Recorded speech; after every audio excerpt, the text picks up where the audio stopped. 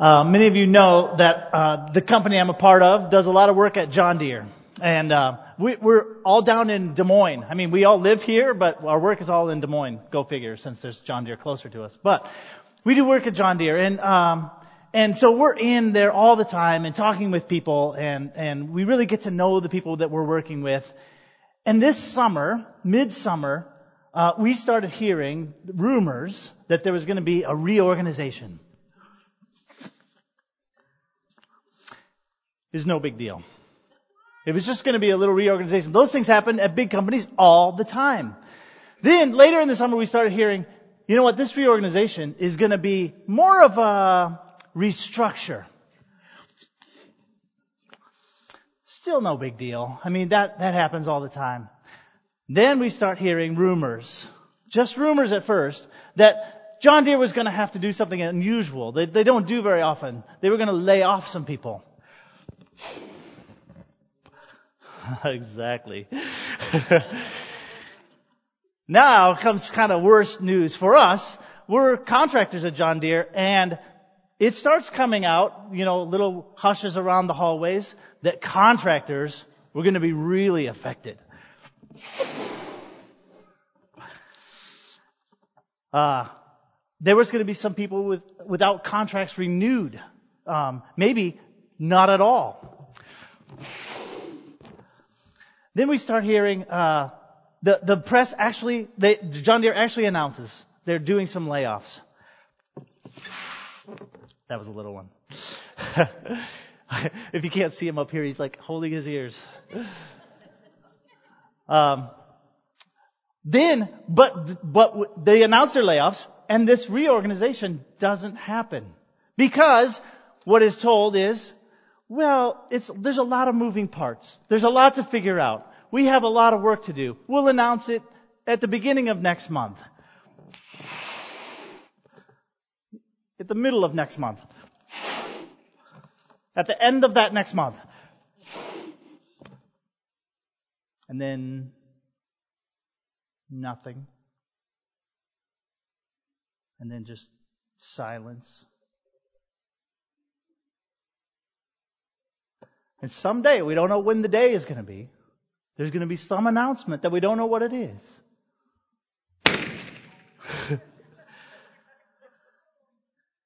It's tension, isn't it? This tension that builds up. When we start hearing things that are going to happen some point in the future, and it's going to change everything. That right there, I'm sorry, I'm glad you didn't cry. I'm so...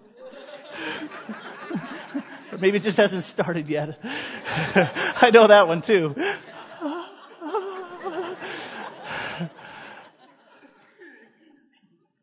That tension right there, that thing.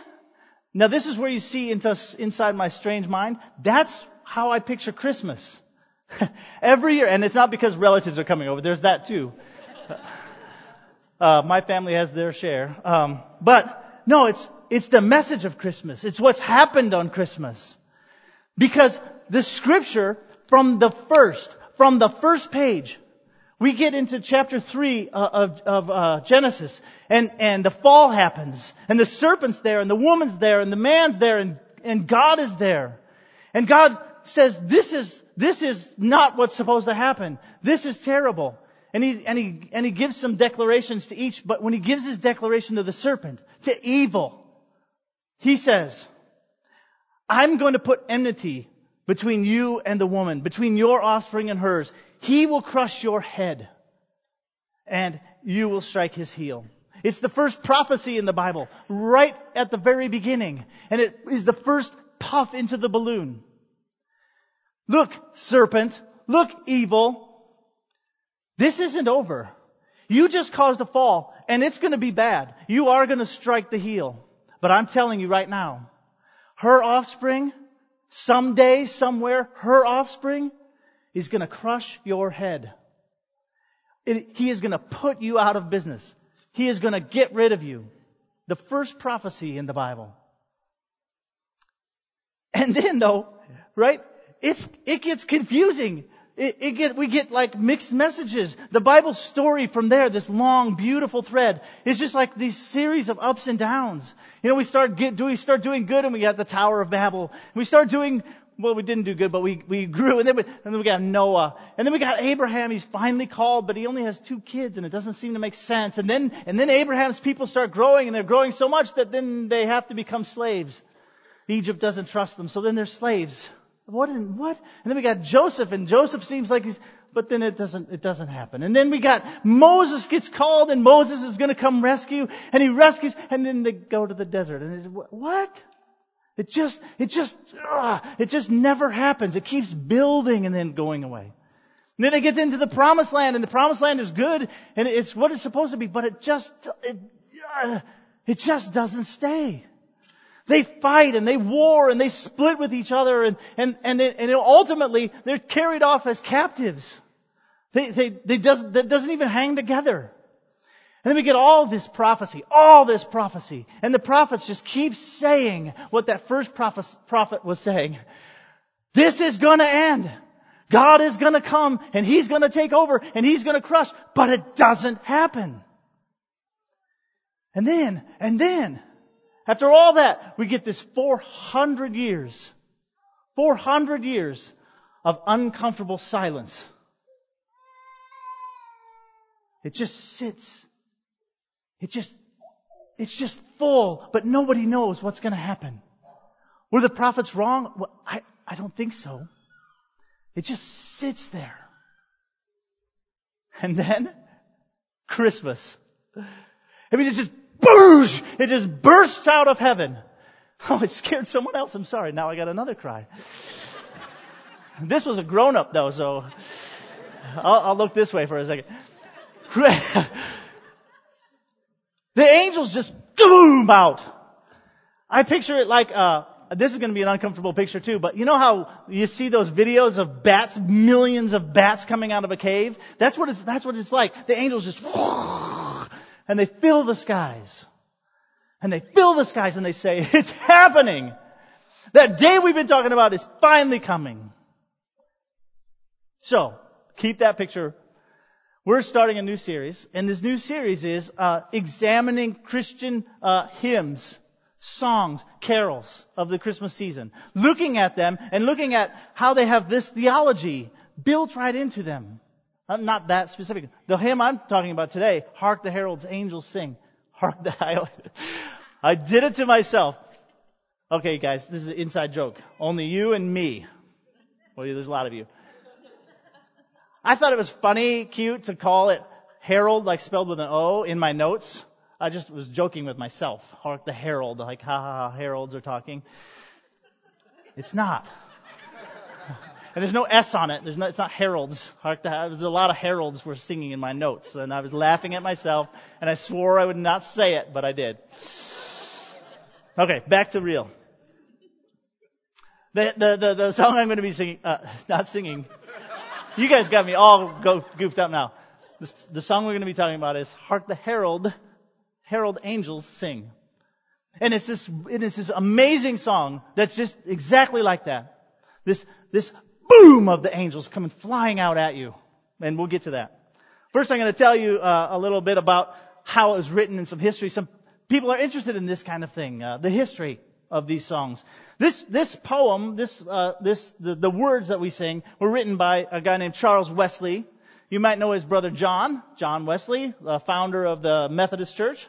Charles was the 18th kid. I don't know if they were all boys. 18th, he was a son though, so that still works. 18th son of his mom and dad. I don't know how that happened, but big family. And his dad was a preacher, and they all were like born and raised as Christian people. Charles and John both started attending Oxford in 1727. They started this Bible study group, and this Bible study group was like militant kind of Bible study group, like they were going to know everything about the Bible, and their peers started calling them names. So they called them the Holy Ones, they called them the Sacramentalists, and they called them the Methodists. That was a put down. They were Methodists. They were too strictly following a method. So people were saying they're the Methodists. Isn't that interesting? So they had this Bible study. Then they come to the American colonies. John and Charles, they come to the American colonies. We weren't yet a country, and Charles worked at a army base, a military base. He didn't like it at all. He didn't get along very well. He goes back to England, and get this, converts to Christianity. Surprise! I mean, he was all into it. He knew everything there was. It's kind of like Paul, isn't it? He knew everything there was. But it wasn't until later in his life that he's like, wait, I get it. I get it in a whole different kind of way. I understand it. I feel it. And then his brother John converts to Christianity 3 days later. Sibling rivalry much, John? I mean, come on. That can't really be serious. But no, John has the exact same experience 3 days later. And then John goes on and creates the Methodist Church and really, really does a great thing, for the church. He's an amazing evangelist. He spreads the word of God in amazing kinds of ways. And Charles, his brother, starts writing hymns and writes and writes and writes. And there's stories about how he would write 50 lines a day or something. He had a very methodological way of doing it. He wrote and he wrote and he wrote. And he wrote this particular poem that we're going to be looking at today. Hark the Herald Angels Sing. Now we get 100 years later, and a guy named Felix Mendelssohn, you might have heard of, great classical composer, composes a whole big thing for the celebration of Gutenberg's printing press, a 400-year anniversary of, hey, it's the printing press. And so they have music, and Felix Mendelssohn writes this music, and he says, this is to celebrate that. And interesting little tidbit. He said, in that day, everyone knew everyone's going to be borrowing music from each other and he said specifically, you can borrow this music, just don't use it for any religious purposes. Okay, we won't. Even though funny, the reason the Gutenberg is awesome is because it was printing Bibles, but we won't talk about that. So he says that, and then another 50 years after that, this guy picks up the pieces, Felix Mendelssohn's tune and Hark the Herald poem, and he puts them together, and that's the song that we know. There is one little other tidbit I'll tell you about. Charles, one of Charles' best friends, who was in that Bible study with him in the early days, changed a few words, just a few little words, because he wanted to make it more understandable. Because the original words were, hark how all the welkin rings, not so catchy, glory to the King of Kings. And his friend's like, what in the world's a welkin? I don't know. Just so you know, it means the hosts, the heavens. Hark, the heavens ring. So welkin rings. So he changed it to what we know. Hark, the herald angels sing. The herald. You guys are going to laugh at that. You're not going to remember one thing I say except, oh, it was heralds that sang. That's all you're going to remember. I know. So we'll just stop now. No, anyway, he changed it, and this shows you a little insight onto how strict they were. Charles was furious because it wasn't a literal translation of what the Bible said. Because this guy added the word sings. And the scripture never said that the angels sing. The scripture says that the angels came out and declared or proclaimed. They didn't sing. Also, the scriptures don't say that the angels were talking about the Son, which is what we sing. They're singing, what do they sing? Hark the herald angels sing, glory to the newborn King. I've studied this, I swear. They're not talking about him. They say, glory to the King of Kings. So Charles was furious. And in fact, this is a great quote somewhere in my notes. Oh, this is what Charles had to say about that. I must beg of them one of these two favors. But the them is people who are going to publish this in the future. Either let my hymns stand just as they are, take them for better or for worse, or add the true reading in the margins or at the bottom of the page so that we may no longer be accountable either for the nonsense or the doggerel of another man. He was pretty upset about that word change right there. Anyway. But let's get back to this hymn. And I want to reset the stage of the balloon pop. I want to get us back to that moment. I'm going to look just at a couple of scriptures that, again, I want you to listen for this tension that gets built up. This is Psalm 102:18. Let this be written for a future generation.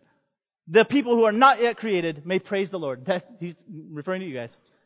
So now this is cast into the future by the psalmist. The Lord looked down from his sanctuary on high. From heaven he viewed the earth to hear the groans of the prisoners and to release those who are condemned to death. That's all of us. That's all of you. God looks down and he hears our groans. And he says, I'm going to release them from their prison, from their oppression, from the suffering, from the fall. He looks down from his sanctuary on high to hear the groans of the prisoners and release those who are condemned to death. So the name of the Lord will be declared on Zion and his praise in Jerusalem. And when all the peoples and the kingdoms will assemble and worship the Lord. Do you feel like this psalmist is saying sometime in the future, this is going to happen? Isaiah 59 writes this, Behold, the Lord's hand is not shortened that it cannot save, or his ear dull that he cannot hear. But your iniquities have made a separation between you and God. And your sins have hidden his face from you so that he cannot hear. There's a separation. You cannot be around him anymore. You and God can't be together, even though that's the most natural way it should be. The way it was created to be isn't the way it is. There's this stress, there's this strain. It's supposed to be something that it's not.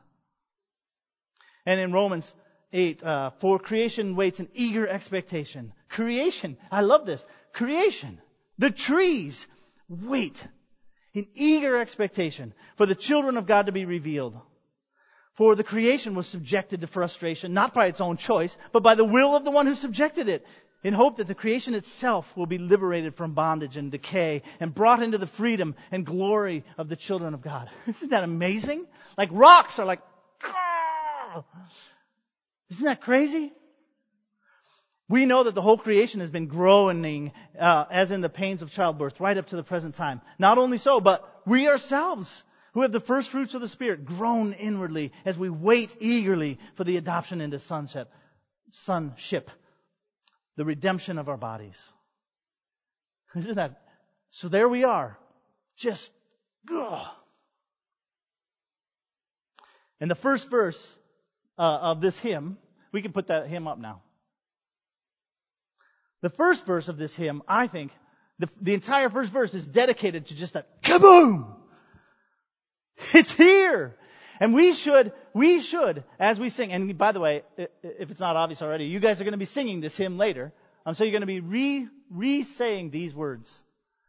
We should, as we sing through these words, look at that and say, hark, the herald angels sing, glory to the newborn King. It's finally here. It's finally happening. This scene happens in Luke chapter 2. There are shepherds living in a field nearby, keeping watch over their flocks at night. An angel of the Lord appeared to them, and glory of the Lord shone round about them, and they were terrified. But the angel said, don't be afraid. I bring you good news that will cause great joy for all the people. You're thinking Snoopy right now. Today, in the town of David, a Savior has been born to you. He is the Messiah, the Lord. This will be a sign to you that you will find a baby wrapped in the clothes and lying in a manger. And then the next line, suddenly, a great multitude, a great company of the host appeared with the angel, praising God and saying, not singing, glory to God in the highest heaven. A great multitude. They just, I remember a teaching, maybe you guys do too, of Ed Baker, talking about how many of them there were. How many of these angels there were. And I don't remember where it all came from, but I just remember him saying it was uncountable. They just like bats out of the cage, just, whoa. But why? Why am I so hung up on this? Why is that so exciting? Because heaven was just like wanting it. Heaven was wanting it, wanting us to come back. And Christmas is this time where it's like heaven finally like can't stand it anymore. Okay, we're doing it. Boom! Let's get us back together. Let's bring us back. And so this song just starts off with that kind of amazing peace on earth, mercy on. It's not just like peace on earth, da da da. And no, you were subjected. You cannot get back to God on your own. Peace between heaven and earth is a huge deal. It's a thing that wasn't before and now is. It was a thing that just couldn't happen. We couldn't have peace. And now we have it. Peace on earth. It's like you should aggressively sing this song. Peace on earth and mercy mild. God and sinners are reconciled. Remember what I just read to you a little bit ago? You can't be reconciled. You're in a spot where you can't be. Your inequities have made a separation between you and God. I read out of Isaiah.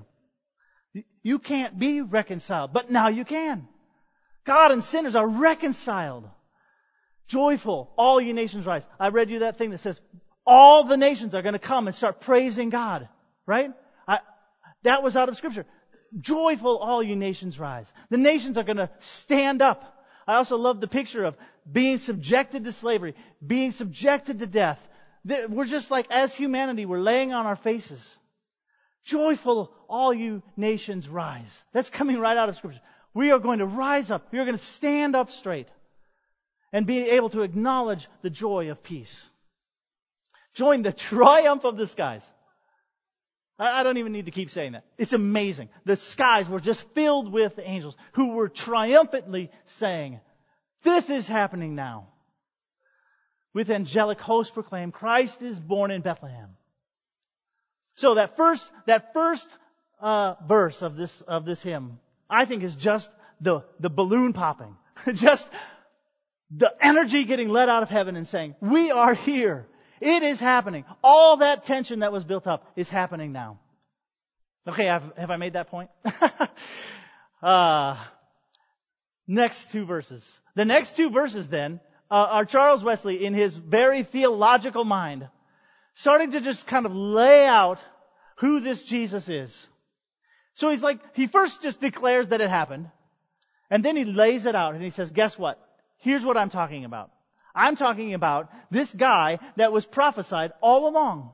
They called him all kinds of things. They called him Emmanuel. They called him the Christ. They called him the Messiah. They called him all this stuff, and we're going to get into each of those. And so Charles just starts saying, this is the guy. This is why I'm so excited, because all those prophecies are in this guy. All right, so go to the next slide.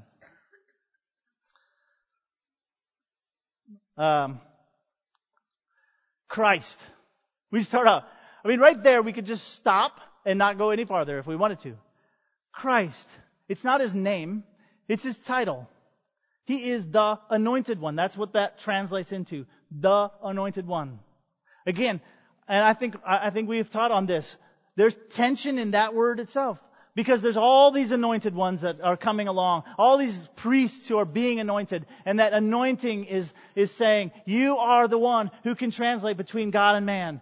But they're all temporary. That anointed one goes away. That anointed one goes away. And it's just like this, are we ever going to get to where we can just talk? The anointed one is coming. The final one. The one that's never going to need another anointed one is coming. That's what the Scriptures are saying over and over and over. And then we get to the New Testament and it's like, this is the Christ. The Anointed One. The final guy. And so he starts right off by saying, Christ. The Anointed One is here. By highest heaven adored. He is the one in heaven that everyone else looks to and is saying, you are the Christ. Christ the everlasting Lord. It's the last of the anointed ones. The last anointed one. That's why it's the Anointed One. Late in time, that's, speaking to this tension. Why did it take so long? I don't know. But it's here now. Offspring of a virgin's womb, veiled in... These next three sentences are so great. Offspring of a virgin's womb, veiled in flesh for the Godhead see, hail the incarnate deity. They're all telling this one story. This is man-God. This is God with flesh. This is a God who came from a virgin's womb, but also was God. God created. That's why virgin's womb. And the flesh with Godhead in it. We can see that, it's veiled. Veiled in flesh. But the Godhead is in there.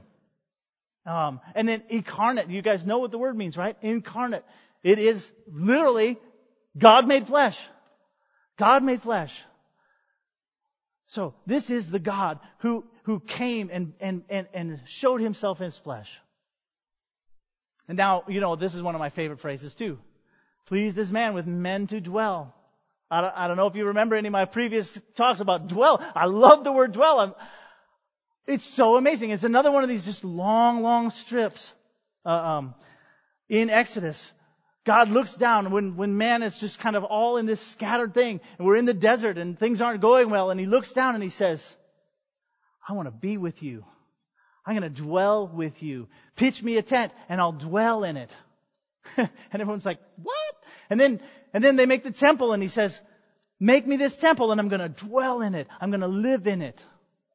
And then we get to the New Testament and John says, he's the one who's going to dwell with you. I remember Alice just a few weeks ago saying, quoting the message and saying, the translation there was, and he's going to move into the neighborhood. Isn't that a great phrase? He wants to live with us. He wants to dwell with us. And then we get to Revelation chapter 21 and we get the final, like God's announcing and he says, finally, I'm going to dwell with man in the way I want to.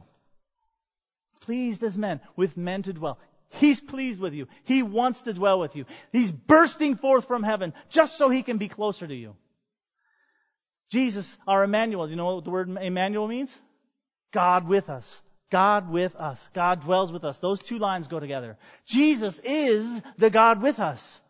God desperately wants to be with us. And so he says, okay, let's do it. Kicks down the door of heaven, comes on in, and now he's dwelling. Jesus is our Emmanuel. All right, next one. There we go. Again, hail the heaven-born Prince of Peace. Prince of Peace, mighty King, right? You hear the scripture, you hear the Old Testament scriptures. Hail the Son of Righteousness. That's not a typo, by the way, the S-U-N. That's an interesting story. I don't have a lot of time for that, but that's coming from a prophecy in Malachi. Malachi says there will be a rising sun that will have healing in its wings. And if you look down 2 lines, risen with healing in its wings. That comes from that same Malachi. There will be a rising sun with healing in its wings. And then we get, what's the guy's name? The priest that was in Luke, and he had to be quiet for a long time. Zechariah. Thank you very much. I would love to say I knew that and I was quizzing you, but I really did forget his name. And we get Zechariah, with these same images of Jesus is the one raising, the sun rising. And we get this amazing story of Jesus who's just walking through the courts and a woman touches his wing. Because that, by the way, that word in Malachi can mean robe. It's the same word, wings and robes.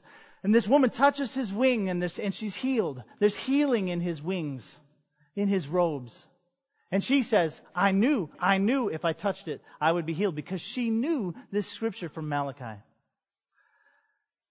Light and life. Again, that's an entire thing. Light goes from the first verses of the Bible to the last verses of the Bible. In the beginning, God created, and He said, let there be light, and there was light. Yes, but only a few days later, He creates the things that make light. What? How weird is that? He makes the things that make light after He made light? So what is light? Wait a second. Let's think about that again. Light is the truth. Light is the thing that is going to illuminate all of the truth. We get way down here into Revelation, and it says, and guess what? Man doesn't need the sun anymore, because we got light. We got real light. We got Jesus' light. How cool is that? Jesus is that light that is the truth, that illuminates all. Mild He lays by glory by. Lays His glory by. Philippians, right? Philippians. Be like Jesus, who, despite the fact that He had equality with God, didn't consider it something to be grasped, to be held onto. He gave it away. He laid it by. He laid His glory aside for us. Mild He lays His glory by. And then, of course, the last 3. Born that no man no more may die. Born to raise the sons of earth. Born to give them second birth. I mean, clearly, Jesus says, very truly, I'll tell you, no one can see the kingdom of God unless they're born again. Jesus answers, I tell you, no one can enter the kingdom of God unless they're born of water and flesh. Flesh gives birth to flesh, but the Spirit is life. Jesus is here to do that, to reconcile, to regenerate, to rebirth the entire system, to bring us all back to before the fall. Now, we're going to sing that song, and I hope you're like, whoa, that's not a mall song. That is some serious theology. All right, I'm going to pray.